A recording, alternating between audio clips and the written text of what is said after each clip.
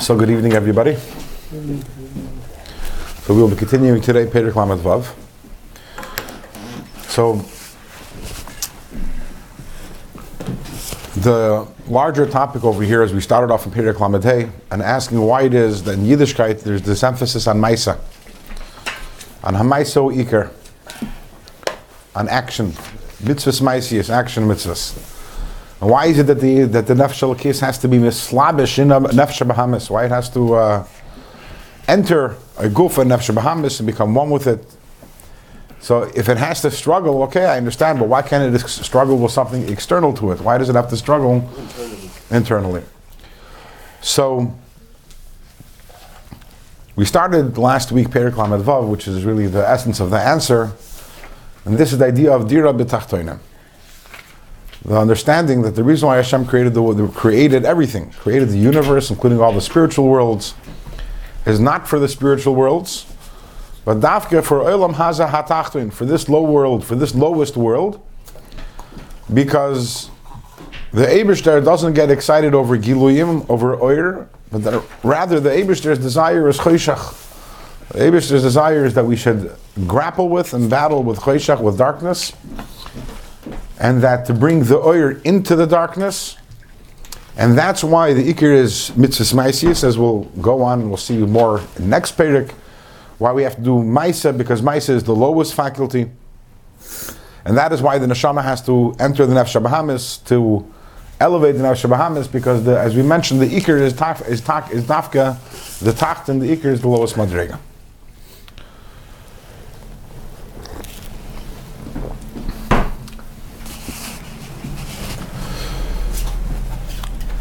This upcoming week, a week from tonight, is Yud Shvat, which is the yard site of the Rebbe Rayatz, Rabbi Yosef Yitzchak, the previous Rebbe, and the day when the Rebbe became the Nasi 68 years ago. Tonight is Gimel Shvat. 26 years ago tonight, Gimel Shvat. So the Rebbe said a sikha, and the Rebbe spoke then. So it was 1992. And the Rebbe said that we know the Frierdiker Rebbe in the later years of his life was severely incapacitated. He was in a wheelchair. Maybe some of you have seen pictures of the Frierdiker Rebbe. He looks like an old man. He wasn't an old man. The Frierdiker Rebbe passed away. He was 69 when he passed away. But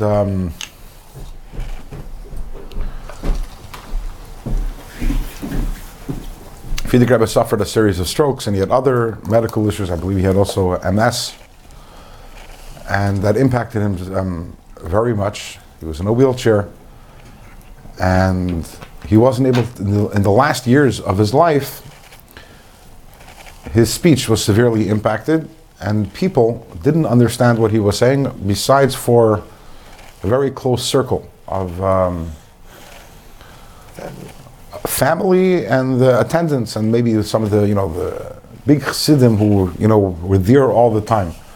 In fact, when people would go in those years into Yechidus by the Frierdiker Rebbe, and he passed away in 1950s, we're talking in the years before, and so the shamis, the gabbai would go in with them, and the gabbai would translate what the Frierdiker Rebbe was saying, and not translate from language to language, but the people usually didn't understand because of the strokes what the Frierdiker Rebbe was saying, so he would the gabbai would say it over. But it didn't impact the Frierdiker Rebbe's writing, actually. The Frierdiker Rebbe continued to write until literally his last day, or not literally his last day because he passed away on Shabbos, but his last letters were written on Friday, Teshvat. The Frierdiker Rebbe was a prolific writer. The Frierdiker Rebbe, they say that he wrote around 100,000 letters in his lifetime, 100,000. How do they know that? Because he wrote all his books in notebook. All his letters were written in notebooks. He didn't dictate his letters. He actually wrote every single letter. The Rebbe would dictate letters. Now the Rebbe also wrote many tens of thousands of letters, but they were primarily dictated. Frierdiker Rebbe wrote. He had notebooks, and he numbered each letter. So we don't have all the notebooks, especially the ones that a lot of them got destroyed by the Nazis, whatever. But from the numbering, they were able to see and have an estimate of how many letters there were altogether. If you look over here somewhere, probably see, where is it? Oh, see that set of that red set of Svarim are the printed letters of the Frierdiker Rebbe. And that's, what's interesting is that most of the letters that the Frierdiker Rebbe wrote before, the Frierdiker Rebbe escaped from Nazi occupied Warsaw in 1940. And all the letters were pretty much gone. However, the Rebbe was living at that time in France. And the Frierdiker Rebbe, for the years beforehand, he would send to the Rebbe all his letters that were relevant to the public. In other words, the letters where he would write Torah ideas, or letters where he wrote stories, for the Rebbe to hold on to and to index. And that's how they survived the war, from the Rebbe. So all the other letters didn't make it.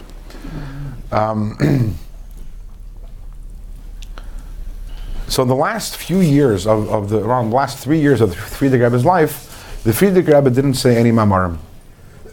I'm jumping ahead. Let's go back a little. So at a certain point in time, in the last years of the Frierdiker Rebbe's life, a big doctor came to visit the Rebbe to treat the Frierdiker Rebbe. And before he left, he told the Rebbe, "I have a question to ask of you." So this is the Rebbe, and this is the Rebbe saying this. I'm adding in some side information. The Rebbe is saying this story about this doctor who came to Frierdiker Rebbe and said, "I don't understand." The Rebbe was emotional when the Rebbe was saying this story. He says that your job over here in this world, you're put here into the world to disseminate, to publicize, and to spread Chassidus and Yiddishkeit. So why is it that Hashem would have taken away from you, deprived you of such an important tool? Good question. In that area?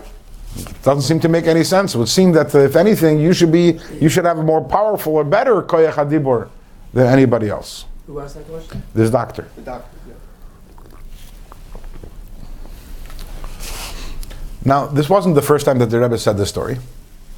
And other times when the Rebbe said the story, the Rebbe would try to answer the question. And the Rebbe would compare the Frierdiker Rebbe to Moshe Rabbeinu, who Moshe Rabbeinu also was a Kvad Lashon. And the Rebbe would explain Beruchnius, why was Moshe Rabbeinu a Kvad Lashon, and explain how that applies also to the Frierdiker Rebbe. But that was on other occasions. On this occasion, the Rebbe didn't answer the question. Instead, the Rebbe said, again, the Rebbe was emotional, he said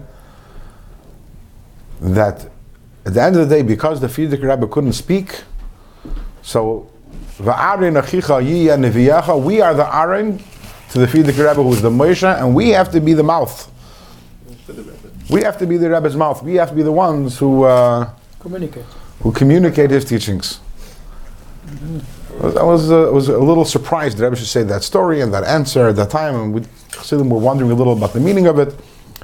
And then a month and a half later, the Rebbe had a stroke, and the Rebbe lost his own koyach hadibur.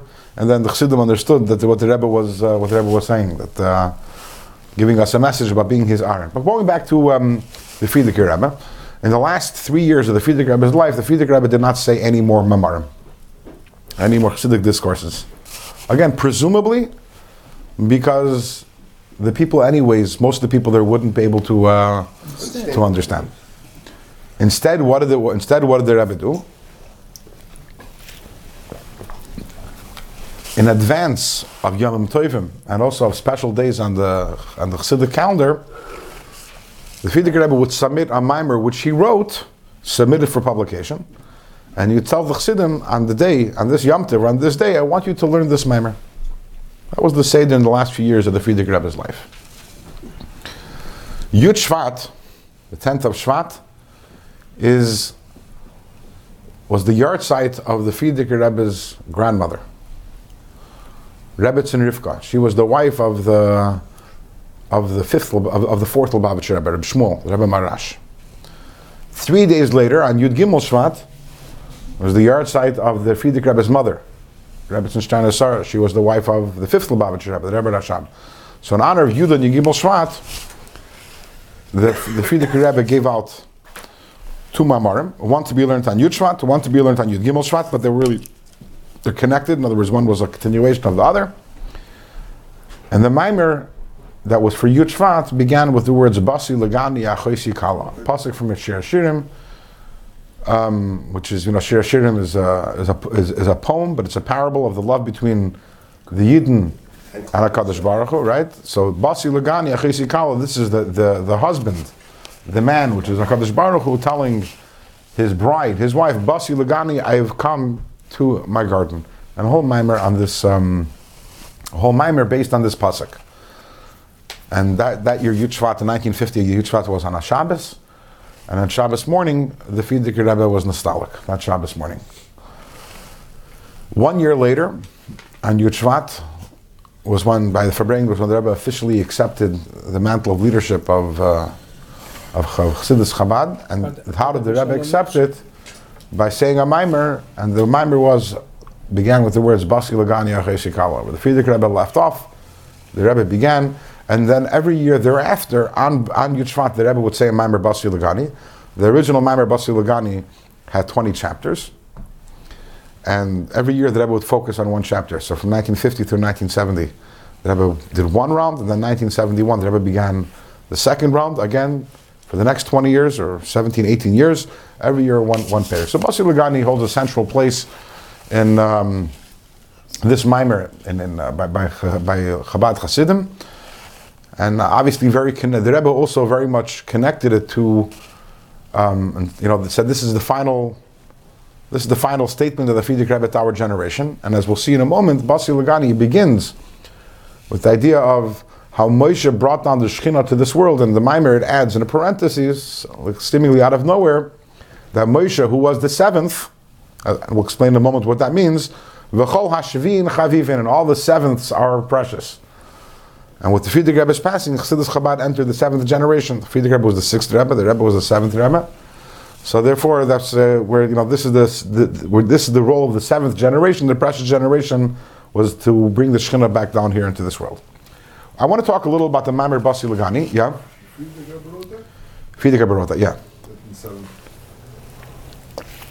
He wrote that Moshe Shu Ashvi, V'chol Ashvi and Chavivin, Hayrid es Hashchina, Lamata La'aretz.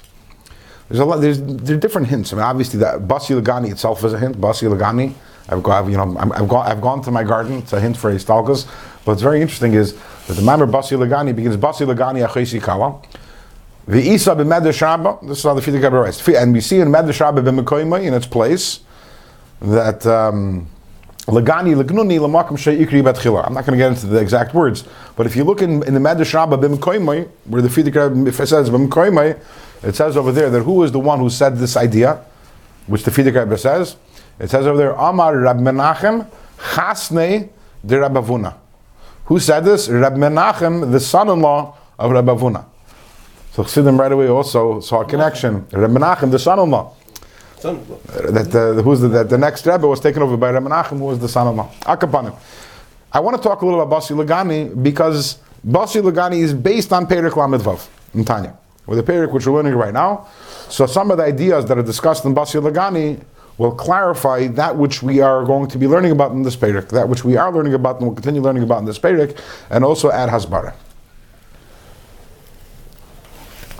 So again, Basi Lagani is what Hashem tells the Yidden.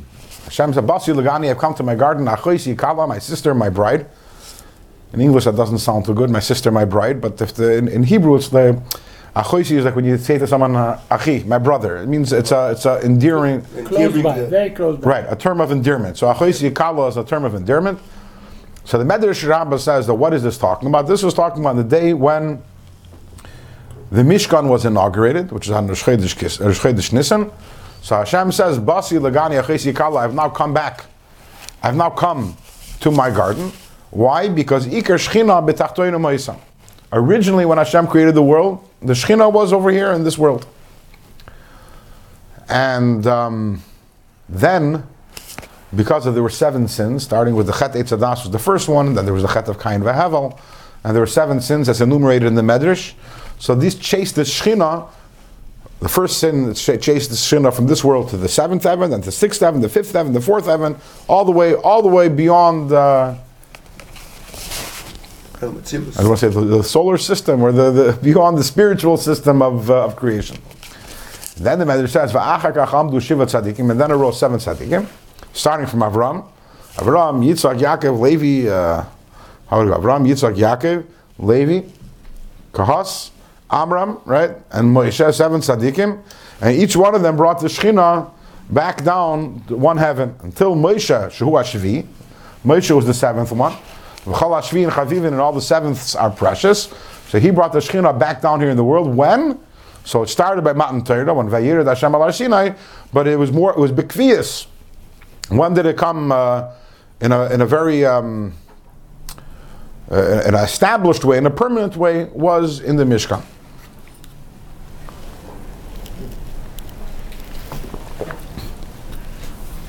And Hashem describes this world as Gani, as his garden. Which is a very interesting terminology, to describe this world as his garden. What is a garden? What do you associate when you think of having a garden? What do you associate with? Talk about here in this world. A garden is tranquility, a garden is pleasure. Right? This is the place, this is Hashem's garden. This is the place Hashem created it. Iker Shechina, he started off down here. This is where he wants to be. We chased him away. And then he came back. And the obvious question is, if this is where Hashem wanted to be, then why did he let us chase him away? How could you chase the Rebbeinu Shalom? Did we torpedo the divine plan? Free will. Why did Hashem give us free will? You choose the right thing. If he wanted to be here and he realizes that our free will can mess up his plan, don't give us free will. Make us like the angels. Wants us to take it. So the Frierdiker Rebbe says, Choose it. Take it. and this points to Perek Lamed Vav in Tanya. When Hashem created the world, we all know, based on the Medrash Tanchuma, that Hashem created the world because he wanted a dira b'tachtoin, he wanted a dwelling place down here in the world. But that's only one aspect. There were really three aspects to this original, primordial desire of Hashem. Number one, he wants a dira b'tachtoin. Number two, he wants that this dira should be created by the tachtoinim. Not that he should impose himself upon the world. He wanted it that it should be mitzad tachtoinim, that it should be the work of the product of the achievement of the tachtoinim themselves, the people who inhabit this lowest world. Number three, he wanted that the way that this dira is created and fashioned is through iskafia and ishapcha, which means struggling with and vanquishing the darkness and the Sitra Achra. And each component is crucial over here. It's what he wanted, who is the one who's bringing this about, and how it's going to happen. All three of those are important to the ultimate plan. Why? We don't know.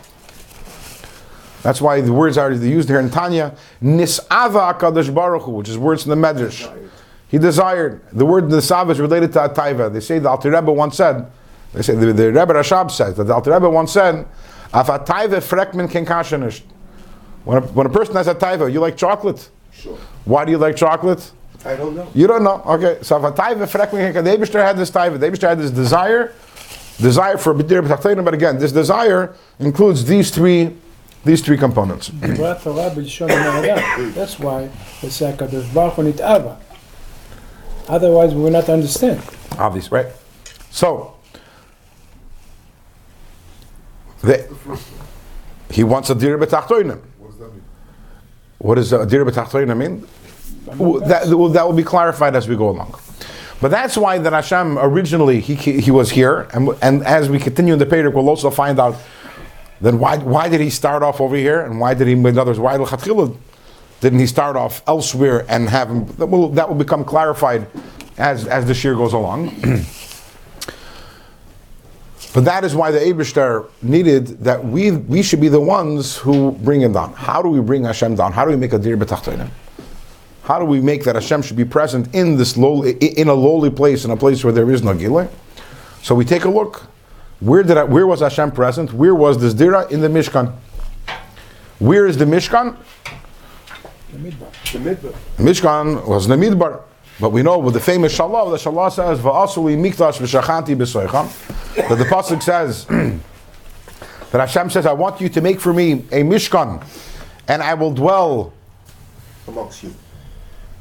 amongst them. Which grammatically, this is somewhat problematic. It should say, Va'asli mikdash, make me a mishkan, make for me Hamikdash v'shachanti b'soichoi, and I will dwell within it. What is within them? So from this, the Shalah learns b'soich kol echad ve'echad miYisrael, and every single one of us is supposed to be a mishkan for Hashem. Meaning, we are the ones who are the mishkan. We are the dira b'tachtoinim. We are the tachtoin, and we are the dira b'tachtoinim. How do we make the dira b'tachtoinim? As mentioned, through fighting, through iskafia, and through ishapcha, through struggling with and subduing and ultimately transforming the ra which is within us. So what is the purpose of the Beis HaMikdash and the Mishkan? The Beis HaMikdash was even more permanent. And this year we're not going to get into this in the Beis HaMikdash and the Mishkan. Maybe we'll do that later in chapter 50. But there's a discussion about that. But right now we're talking about the general idea of a Mishkan, a Mikdash, and every single one of us is supposed to become a Mishkan to Hashem. Now, once we understand this, we realize that although the Mishkan was a physical place and there were physical things that were happening over there, but everything in the Mishkan, every component of the Mishkan, excuse me, is a spiritual concept which also applies to ourselves. And the point of everything in the Mishkan is to make this dir b'tachtoinim, to make this dir b'tachtoinim. So, Frierdiker Rebbe says, what is the main avodah which was in the Mishkan? Korbanot. Main avodah of the Mishkan was a carbon. What is the point of a carbon? This is the kaddish. This is kaddish kafia, siter achra, right? Taking a behema. This is a dir b'tachtoinim. There's a behema which is the ultimate tachtoin, and making it into a carbon, bring it close to Hashem. And within every single one of us, says the Frierdiker Rebbe, the same applies. We all have a behema within us. We all have the behema, the nefesh habahamis, the Yetzer Hara. Says the pasuk, Adam ki yakriv mikem karban lashem. It's pasuk in the beginning of Vayikra, which translates Adam ki yakriv, person who wants to bring a carbon, mikem, from amongst you, karban lashem, a carbon to Hashem. Now this pasuk is constructed somewhat shoddily, it would seem. For those of you who understand Hebrew, it should say Adam mikem, a person from amongst you, ki yakriv, who wants to bring a carbon Hashem. But the pasuk says instead, Adam ki yakriv, a person that brings a carbon, mikem, from amongst you, carbon Hashem. So the Frierdiker Rebbe says that this word mikem has two understandings. First of all, Adam, a person. You're the person. You're neshama. Atem kruyim Adam. Ki yakriv. You want to come close to Hashem. So the first thing you have to know, mikem. Mikem, in the words of the Frierdiker Rebbe, mikem ubachem hadavar tali. It's up to you. So many of us think that my behema is too big. I can't come close to Hashem. My behema is not royal the carbon. So the first thing you have to know, mikem ubachem hadavar tali. It's up to you. You could. How do you know that you could? Maybe you can't. Maybe your behema is taka too big.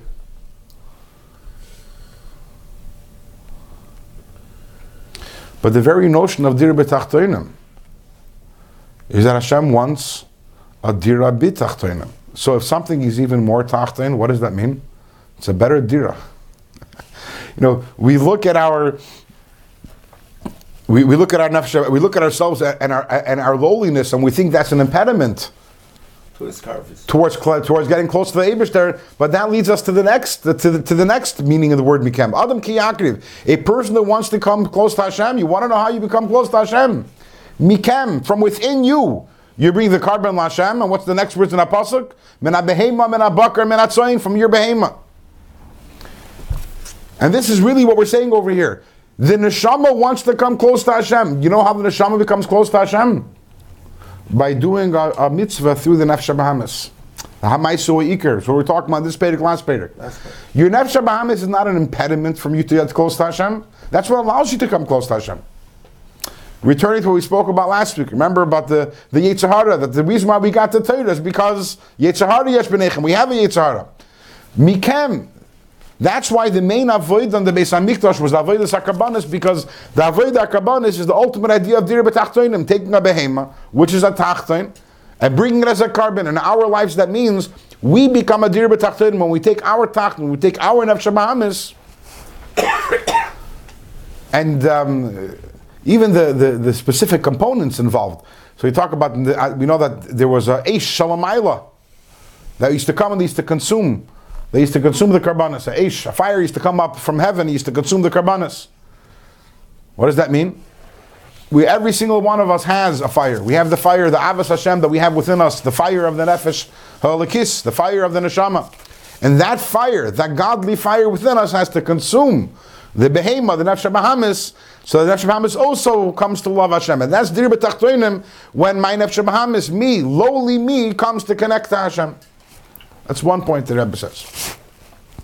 And then he moves on and says, okay, so that was the main avodah in the Beis HaMikdash, was karbanos, which expresses the idea of Dir B'Tachtoinim. What was the Mishkan constructed of? It was constructed a lot of things, Zav, Kesef, and Acheshes, but what was the primary structure of the Mishkan made of? Atzei Shittim. What does the word Shittim come from? Shtut. The word Shittim comes from the word Shtus. Take a moment to think about that for a second.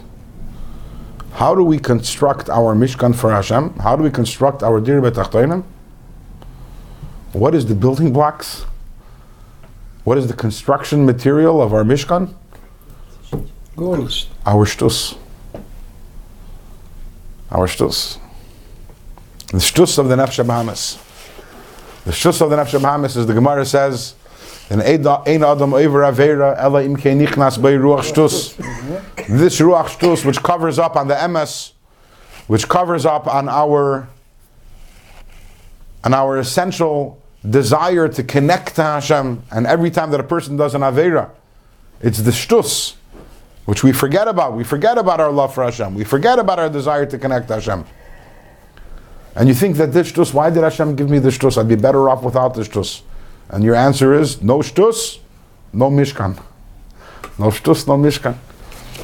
We have to take the Shtus of the Nefesh Bahamis, and we have to convert it to Shtus of the Nefesh Elokis. Shtus of the Nefesh Elokis is the Shtus of Kedusha. He brings down the Gemara in Ksubis, the Frierdiker Rebbe brings down the Gemara in Ksubis, where it says that there was an Amoira who would juggle Hadassim before the Kalos, before you go to the Chasna and juggle Hadassim. Sorry? Yeah. Right? Meraki Datlas. You take 3 Hadassim and you juggle them. Imagine a venerable sage, an Amoira, denigrating himself in such a way. And another Amoira said that Kamachsif Lan Saba, you're embarrassing us all. You're embarrassing. Anyways, when he passed away, I think it was a Yehuda Bar Ilai, but I don't remember. It's a Gemara in Ksubas. It says that there was a pillar of fire that separated between him and everyone else. The pillar of fire was shaped like a myrtle, like a hadas. At which point, this other Amoira who earlier on reprimanded this, his colleague said, "Ahani le shtusei l'saba." His shtus came to good use to him. It was a good shtus. Because there's a shtus, there's a shtus of Kedusha. And what we have to do is transform our shtus of the Nefesh Bahamis, the shtus of Klipa, into shtus of Kedusha, and this is how we have a Mishkan for Hashem. And then the Frierdiker Rebbe goes further and says, so we took these Atzei Shittim, and out of them we constructed, but what do they call? Krashim, right? Lasisa Krashim. The word Keresh is the same letters as the word Sheker. The word Sheker. And once again, we have the same idea. How do we create the Mishkan? From the Sheker.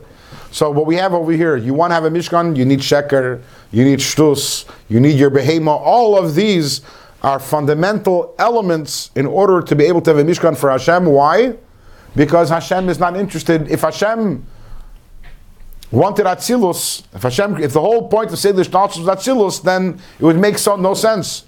No Shtus, no Behema, no Sheker. But Hashem created this world. The Tachlis is this world. As we explained last week, that all the other worlds are Sastach Hakel, they're diluted oir. Hashem has no interest in diluted measures of oir. The Tachlis is that Hashem wants that in a place where there's absolute Cheshach, over there also should be Meir the oir. And that is the Dir B'Tachtoinim which we are creating. And that's Mamish the Nekuda, which is spoken about in this Maimer, is Mamish what we're talking about over here in Perek Lamed Vav. And let's continue where we left off last week. Page Mem Vav, top line on the page. Sheyoyer Eir Hashem. Let's back up. Let's start actually from the bottom line of page 90. Shekach ala b'ritzoni yizbarach. This is what arose in Hashem's will. Liyes nachas ruach lefanav yizbarach, that He should receive pleasure. Kadeskafia sitra achra, when we struggle with the sitra achra. V'yishapech hashoichel and we transform the darkness into light. Sheyoyer Eir Hashem ein soif baruch hu. That the Eir of Hashem, the light of Hashem, the infinite light of Hashem should illuminate in the place of the darkness, in the place of the Sitra Achra, shall call Elam Haza Kulei, which is this entire world, B'yatzer Se'is V'yatzer Oz, in a much more powerful way. V'yishrein Eir Men HaChoshech, like the advantage of light which emerges from the darkness. So a much more powerful light than the light that shines in the higher spiritual worlds. Shemeir Shammai Levushim, in the higher worlds, in all the spiritual higher and the holy worlds. Over there, yes, Hashem is revealed, but Ayidei Levushim, through different garments. Vehester Panim, and Hashem has to hide His Pnimius. Hamastirim u'malimim ha'erin seiv baruch hu, which hide and conceal the infinite light of Hashem. Shelo yivatlu b'mitzias. Because if the essence of Hashem would be revealed in the higher worlds, they would become nullified, vaporized, they would cease to exist. And that oir, this is what Hashem wanted, that the oir, which cannot exist in the highest worlds, should illuminate over here in this world. That was Hashem's desire. Dira b'tachtoina means that He wants to be present in this world. As we'll see soon, the word dira is also important. What does a dira mean? Dira means a home. In a home, a person is present as he is. What is the definition of a home? Well, home sweet home. What's so great about home? What's so great about being home? Why is it that if we go visit the most wonderful relatives that we might have, it's good for 2 days or 3 days, but after, it depends on the person's threshold, but after a certain time it's like, I need to get home. Why? What is it about home? Protection? Protection? What, you're not protected when you're, your relatives, what if you stay with, they give you pets? What protection is there? In your home, you're free to be as you are. You're not putting up any shows, you're not putting up any pretenses. You're being exactly who you are. You don't have to alter yourself for anyone or cater to anyone. Sure. You're free to be just yourself. Hashem wants to be just Himself. No garments. When we're in other places, we put on garments. We put on in our own home, there is no garments. The Rebbe said on several occasions, he said, interesting, he said, the halacha is that a melech, you're not allowed to see the king naked. It's a halacha. But in the king's own home, he's allowed to be naked. So that's what Hashem wants. He wants to be naked over here in this. He wants a dira, He wants a place where He can be naked. Meaning naked, where He can be Himself, no garments. Nothing. No facade. No facade. Not putting on any ears or anything to be, and He wanted that should be over here, and it can't be in any of the higher worlds, because if it would be in over the higher worlds, Hashem reveals Himself through garments, and there might be beautiful garments, by the way, like the king when he goes out, he's wearing royal robes and everything. There might be beautiful garments, but they're garments in the higher worlds. And I'm talking about the spiritual worlds of Atzilus, etc. And He wants a dir b'tachtonim. He wants to be present over here, as they say, be'atzmusai, as He is, as is. He wants to be comfortable over here. And that's something which is not experienced in any of the other worlds. And that's what Hashem wants in this place of Choshech.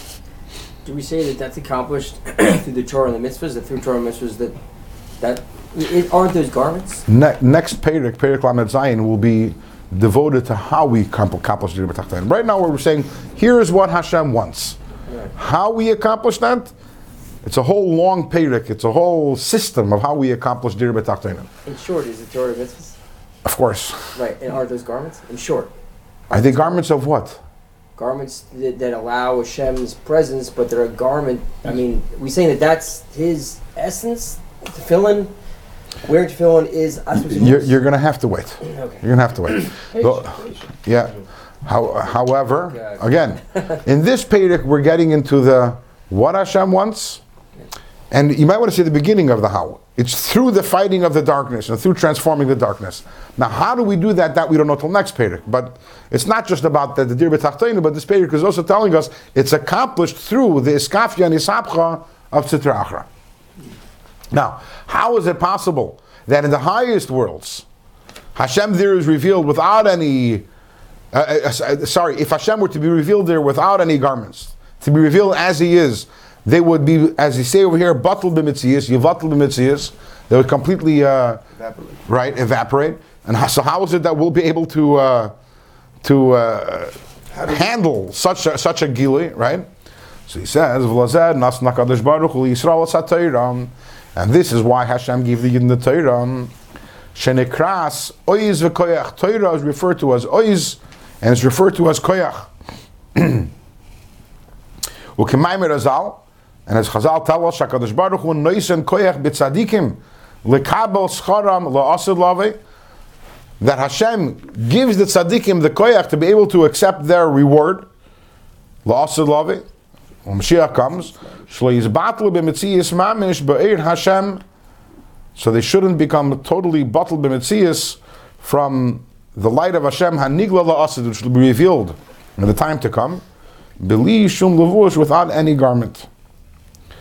So the Torah that we have, interestingly, it has certain properties within it, which enable us to. It's similar. What? Withstand. It's similar to the idea of a vaccine, actually. It's similar to the idea of a vaccine, because what is Torah? Torah is Hashem. Torah is Hashem. Now, not nafshis ksavis yahavis. Hashem transcribed Himself and wrote Himself into Torah, and as we learned at length in previous prakim, and Perek Hey and Perek Chav Gimel, that what is Torah? Torah is Hashem's Chachma and Ratzon, and Hu v'Chachmatza Yechad, He's one with His Chachma, and Hu Ritzoni Yechad, He's one with His Ratzon. So every time that we're learning Torah, even though we don't realize what's going on, but we're actually inoculating ourselves and we're building up our resistance, so to say, so that when the Gilui Elokus of Mashiach comes, we have the wherewithal and the strength to be able to, not to be bottled Metzias from that incredible revelation that will be when Mashiach comes. We'll have vessels. We will be a vessel. We'll be a vessel. Right? Because of the Torah. And Kediksiv, as the Pasuk says, now when Mashiach comes, our teacher, which is Hashem, won't be anymore in a garment. Hashem will not be hidden from us. Bekana for levush, in any garment. And another pasuk says, and as the pasuk continues, rather your eyes will directly be able to see Hashem. Uksiv, and the pasuk says, Ki ayin ba'ayin yiru, that we will see Hashem eye to eye. V'goymer. Uksiv, and it says, that no longer will we have the sun to be our light by day. Ki Hashem because Hashem will be our eternal light. This is the incredible Gilui which will be when Mashiach comes. V'noida, and it is known, she'yimayis Mashiach, that the days of Mashiach, b'frat k'sheyichyu amesim, and particularly when the dead become back alive, and tachlis v'shleim was b'riyas elam haza, is the completion, the completed state of this world, the purpose and the objective of this world, shalakach nivra mitchilasei, which why it was originally created. Okay, so this is there's a lot packed in over here. So first of all, note the words shalakach nivra b'tchilasei, that this is the way it was. This is its purpose, why it was created in the first place. Why is that important to mention over here?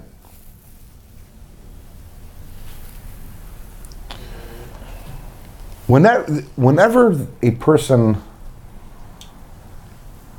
learns something, acquires a certain trait, a certain habit, or whatever it is, if it's a davar noisaf al mitziyusay, it's not who I am essentially. but it's something which was added on. It's an add-on. Then it's not something which is lasting. Or at least it's not necessarily lasting, because it's not essentially who I am. You know, the famous story about, probably a myth, but it brings out the point anyways, about the Rambam and the cat and the mouse. You guys know the story? It was the way that the cat was. Yeah. And the mouse. Just to say it for those of you, if maybe someone doesn't know it, or someone in the audience who doesn't know it, that again, I don't believe the story has a real solid Truth to it. source to it. But whatever, the point remains that the Rambam there was once an argument in the Rambam and some of the other ministers in the court of the king about whether you can train an animal completely to be different than its nature, than its born nature. And the Rambam said that no, and the other people said that yes, an animal can be trained to be. And one of the guys says that I'll show you. I will take a cat and I will train it to be a waiter, just like a human being. And this guy spent a long time and he trained his cat. And the day comes and he invites everyone, the Rambam and many other spectators, to this feast. And there you have this cat. It's walking on its hind legs and it's wearing an apron. And it's holding a platter and it's handing out hors d'oeuvres to everyone present. And the guy goes to the Rambam and says, you see, I told you. Change the nature of an animal. Rambam says, really? Rambam pulls out of his pocket a mouse and he lets it free. The tray goes crashing down. The animal's on its feet, the cat's on its feet, and it's running and it's chasing the mouse. Because ultimately, it's a added nature. It's not its essential nature. And the same thing is also when it comes to this world. If the world was essentially a bad place, and we are trying to, you want to say I don't want to say the word superficially or artificially, we're trying to, what? Sorry? Superimpose, very good, that's a good word. Superimpose upon it a holy nature and spirituality, then it's, first of all, it's not necessarily permanent, and more importantly, even while it is there, it's not the essence of what the thing is.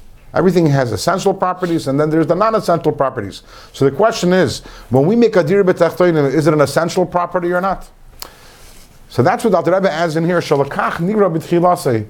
You're not superimposing this on the world. It's actually very natural for the world. That's its most natural state, which goes back, if you remember, to the question that we asked in the beginning by Basi Lagani. Why was he originally here? Only to be chased away and to be brought back. So first of all, if he wanted to be here, let him be here the whole time. So that we answered. We answered, he couldn't be here the whole time because part of the kavana is that Hashem wants that dir b'tachtonim should be through the tachtonim, through our efforts. So that we answered. But then the question was, so why didn't he create the world in a way that originally he should have been absent and that we should bring him in? Why is it that Iker Shechina, as the Medrash says, Iker Shechina b'tachtonim, that originally the Shechina was here? And then afterwards it was chased away and brought back. But that's this point over here. Because when the world originally was created, the original intent was that it should be a dir b'tachtonim. And not only was that the original intent, in fact, in the beginning of the creation of the world, this was where Hashem was present. So therefore that means that it's actually part of the nature of the world. And therefore when we go, when we're elevating the world, we're only causing the world to revert to its original nature and to be in accordance with its original objective, which is to be a dir b'tachtonim, and that's why we have the ability to make the world in a very lasting way, in a very deep way, in a very essential way, to make it into a holy place and a dir b'tachtonim. This is a very important point also, which the Rebbe discussed on many occasions, the understanding that nothing is resistant to godliness. Nothing in the world is resistant. It can't be. Because it's not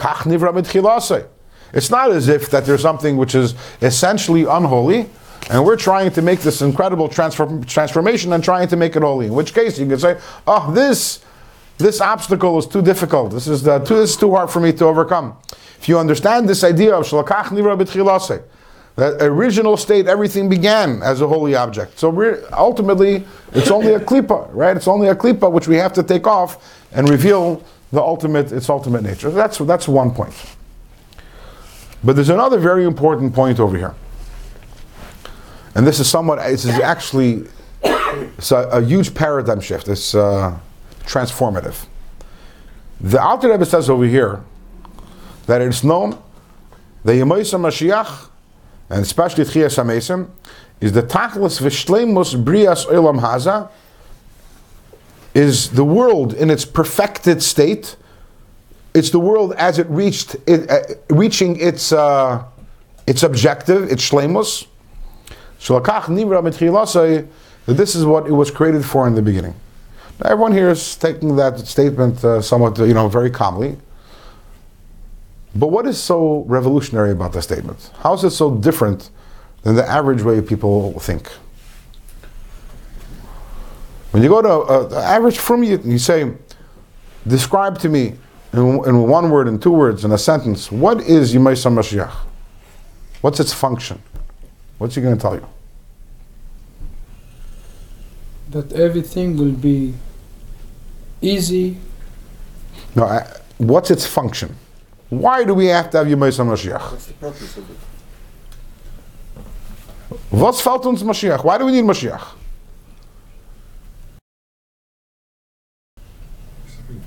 What? So that's what most people tell you, because we need the Beis HaMikdash. I believe the popular response, and we can do a man on the street interview maybe one of these days and see if it's corroborated what I'm about to say, is that it's schar. Is what? It's our reward, it's schar. Yemaisa Mashiach is about schar. We're working in Galus for 2,000 years, we're suffering in Galus, an incredible suffering for 2,000 years, and then the purpose of Yemaisa Mashiach is because there's going to come a time when Hashem needs to reward us.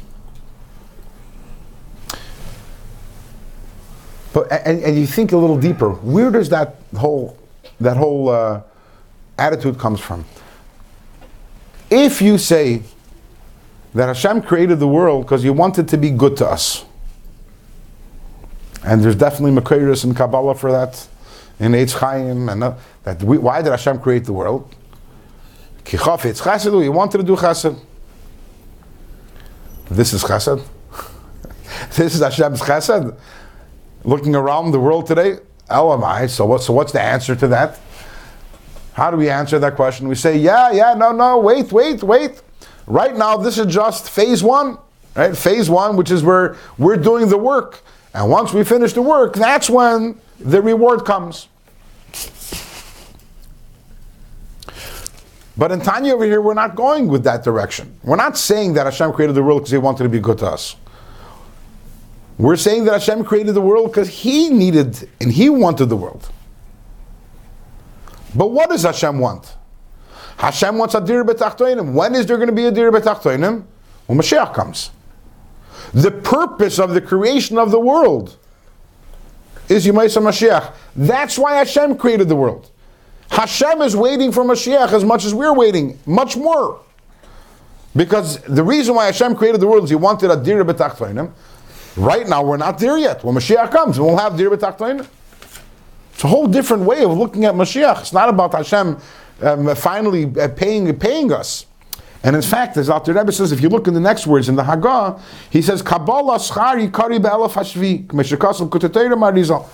There's going to be another millennia. That's when we'll get a reward.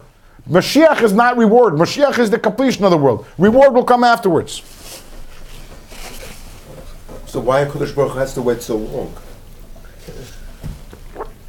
What's the purpose of the Galus? First of all, we have the same question.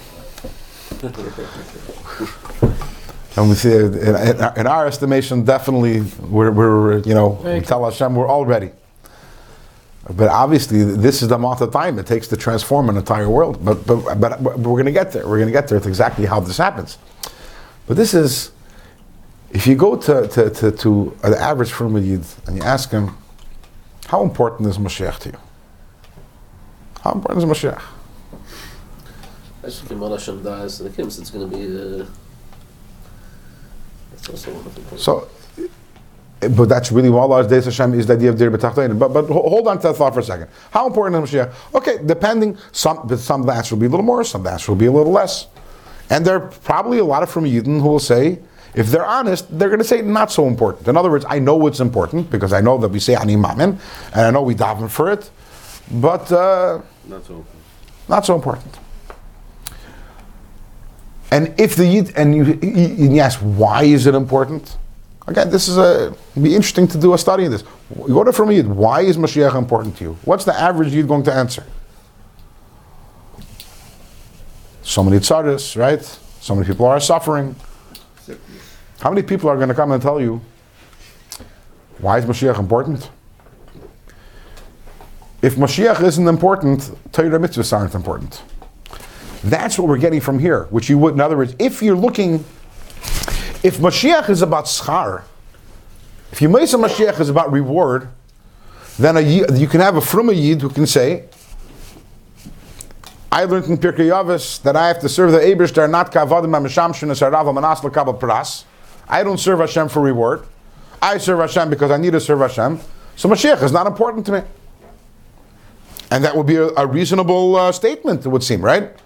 Why should Mashiach be important? I know I have Torah, I have mitzvahs. Hashem told me what to do. And Mashiach, okay, you know what? If Hashem brings Mashiach, that's beautiful, I'll enjoy it. But why is that so important to me? So I have Avos Yisrael. I see that this person Nebuch is sick, and this person Nebuch doesn't have a shidduch, and this person doesn't have children. So I want Mashiach for everyone. But for me, I'm fine. What do you tell a Yid like that? If a Yid tells you, I don't need Mashiach, I'm fine, I'm serving the Eibishter. What's your answer to that? Maybe he's right. So then you turn to him and you say, but it's one of the Yud Gimel Ikri Emunah. It's one of the 13 principles of faith. Ani Mamin B'Emunah Shlema B'Viyas HaMashiach. He says, I believe in it. The Rambam Takya says, but I don't understand it. In other words, I don't understand why that's a Ikr B'Emunah. Why is that a Ikr B'Emunah? Why is that one of the 13 principles of faith? It's Taka Pella. And then you open up the Rambam and Hilchos Malachim, and the Rambam says that not only someone who doesn't believe in Mashiach, but someone who doesn't yearn for Mashiach also is a kafir in the whole Torah, denies the whole Torah and everything that the Nevi'im said. Why? Why do I have to wait for Mashiach? Why is it so important? But now, if you view Mashiach as schar, as reward, then you're right. Then theoretically, I could say, I'm serving the Eibishter, I don't need the reward, I don't want the reward. You know the story of the Baal Shem Tov, that he once, I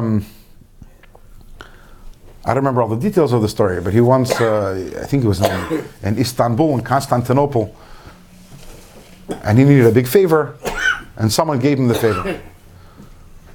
This whole story with Pesach. He didn't have anything for Pesach. The person supplied the whole Seder. So he told the person, what do you need? And the person said that I don't have any children. So he gave him a bracha. He says, I'm aftiach you that next year by this time you'll have a child. So in heaven they went crazy because there was a major gzar din on this person that he's not going to have any children. But Tzaddik Geizer Kadosh Baruch Hu Mekayim. Tzaddik commands and the Eibishter says Mekayim, so they had no choice. But they were going to punish the Baal Shem Tov because how dare he interfere and mess up the whole heavenly plan. So it was decided in heaven that they're taking away the Baal Shem Tov's Gan Eden. No more Gan Eden for the Baal Shem Tov. And the Baal Shem Tov was notified about his punishment. The Baal Shem Tov immediately got up and he started dancing and singing. He was overjoyed. He said, till now, whenever I was serving Hashem, maybe I had a thought that I was doing it for reward. Now I have no reward. Now I can serve Hashem L'Shma. It was the biggest joy that he could have. So he was informed from heaven, you got back your Gan Eden because we don't want to reward you for what you did. So for you taking away Gan Eden, it's a reward. We're not going to reward you, so we're giving you back your Gan Eden. So what if someone's in the Madrega of the Baal Shem Tov says, I don't need Mashiach. But that's if Mashiach is a schar. But if we're understanding over here, Mashiach is not a schar. Mashiach is the shleimus, that's what the Eibishter wants. And by the way, as the Rebbe once said, you're fine in Galus, you don't want Mashiach. But how about have Rachmanis on the Eibishter? Think about how much Hashem wants Mashiach. Once we understand that Mashiach is about Hashem's desire for Dir B'Tachtonim, so first of all, if you love the Eibishter, V'Hatas Hashem Alikacha, you should want Mashiach, so Hashem can go out of Galus. But it's more than that. Every time you're doing a mitzvah, every time you're learning Torah, what is the purpose of it? The purpose it is dir b'tachtonim, right? The purpose is to bring Mashiach. So if you don't want Mashiach, you're totally out of tune with what you're doing. So imagine a person is working in an apple factory. I don't mean the apples you eat. Right? You're working in Apple. So it's one person. One thing is the person says, you know what, I love my job so much, I don't care if I don't get a paycheck. I'll manage. Okay, that's not a problem, right? But what if the person says, I really love my job so much, I love hacking together this and that, and I love my job so much, I don't even care if an iPhone is actually produced. As long as I get to put in my component over here and whatever his job is, iPhone yet produced, iPhone not produced, I love my job. He's a Meshugana, right? And a person who's a Fruma Yid and learns Torah and does mitzvahs, and it's not negeya him, be'etzem, about Mashiach, that means that you're completely disconnected and disjointed from what you're doing. You're what's the word? You're misaligned. Right? You're doing one thing and your mind is elsewhere. You're living your whole life, and every single act you're doing is towards a certain goal. And then when you come to him and ask him, do you care about that goal? He goes, I don't know. What do you mean you don't know? And that's what the Rambam says. They call me shini mechake, someone who doesn't wait. But not only someone who doesn't wait, but if you don't yearn. Because if you don't yearn again, how can you not yearn? If every single act that you're doing is towards that, how can you not yearn for that? So these few lines over here from the Alter Rebbe, which it seems to be small lines, the Alter Rebbe says that that it is known that Mashiach is the Tachlis Shleimus B'riyas Olam Hazeh, really reframes the way we look at Mashiach, and really gives a different understanding as to why we're so anxious for Mashiach. And the truth is, if you're in tune with what you're doing, then every single time you do a mitzvah, you're screaming, we want Mashiach now. That is the act of the mitzvah. The act of the mitzvah is, I need to make a dir b'tachtonim for Hashem. That's the tachlis of everything. And Emir Hashem will continue this next week. Shabbos, everyone.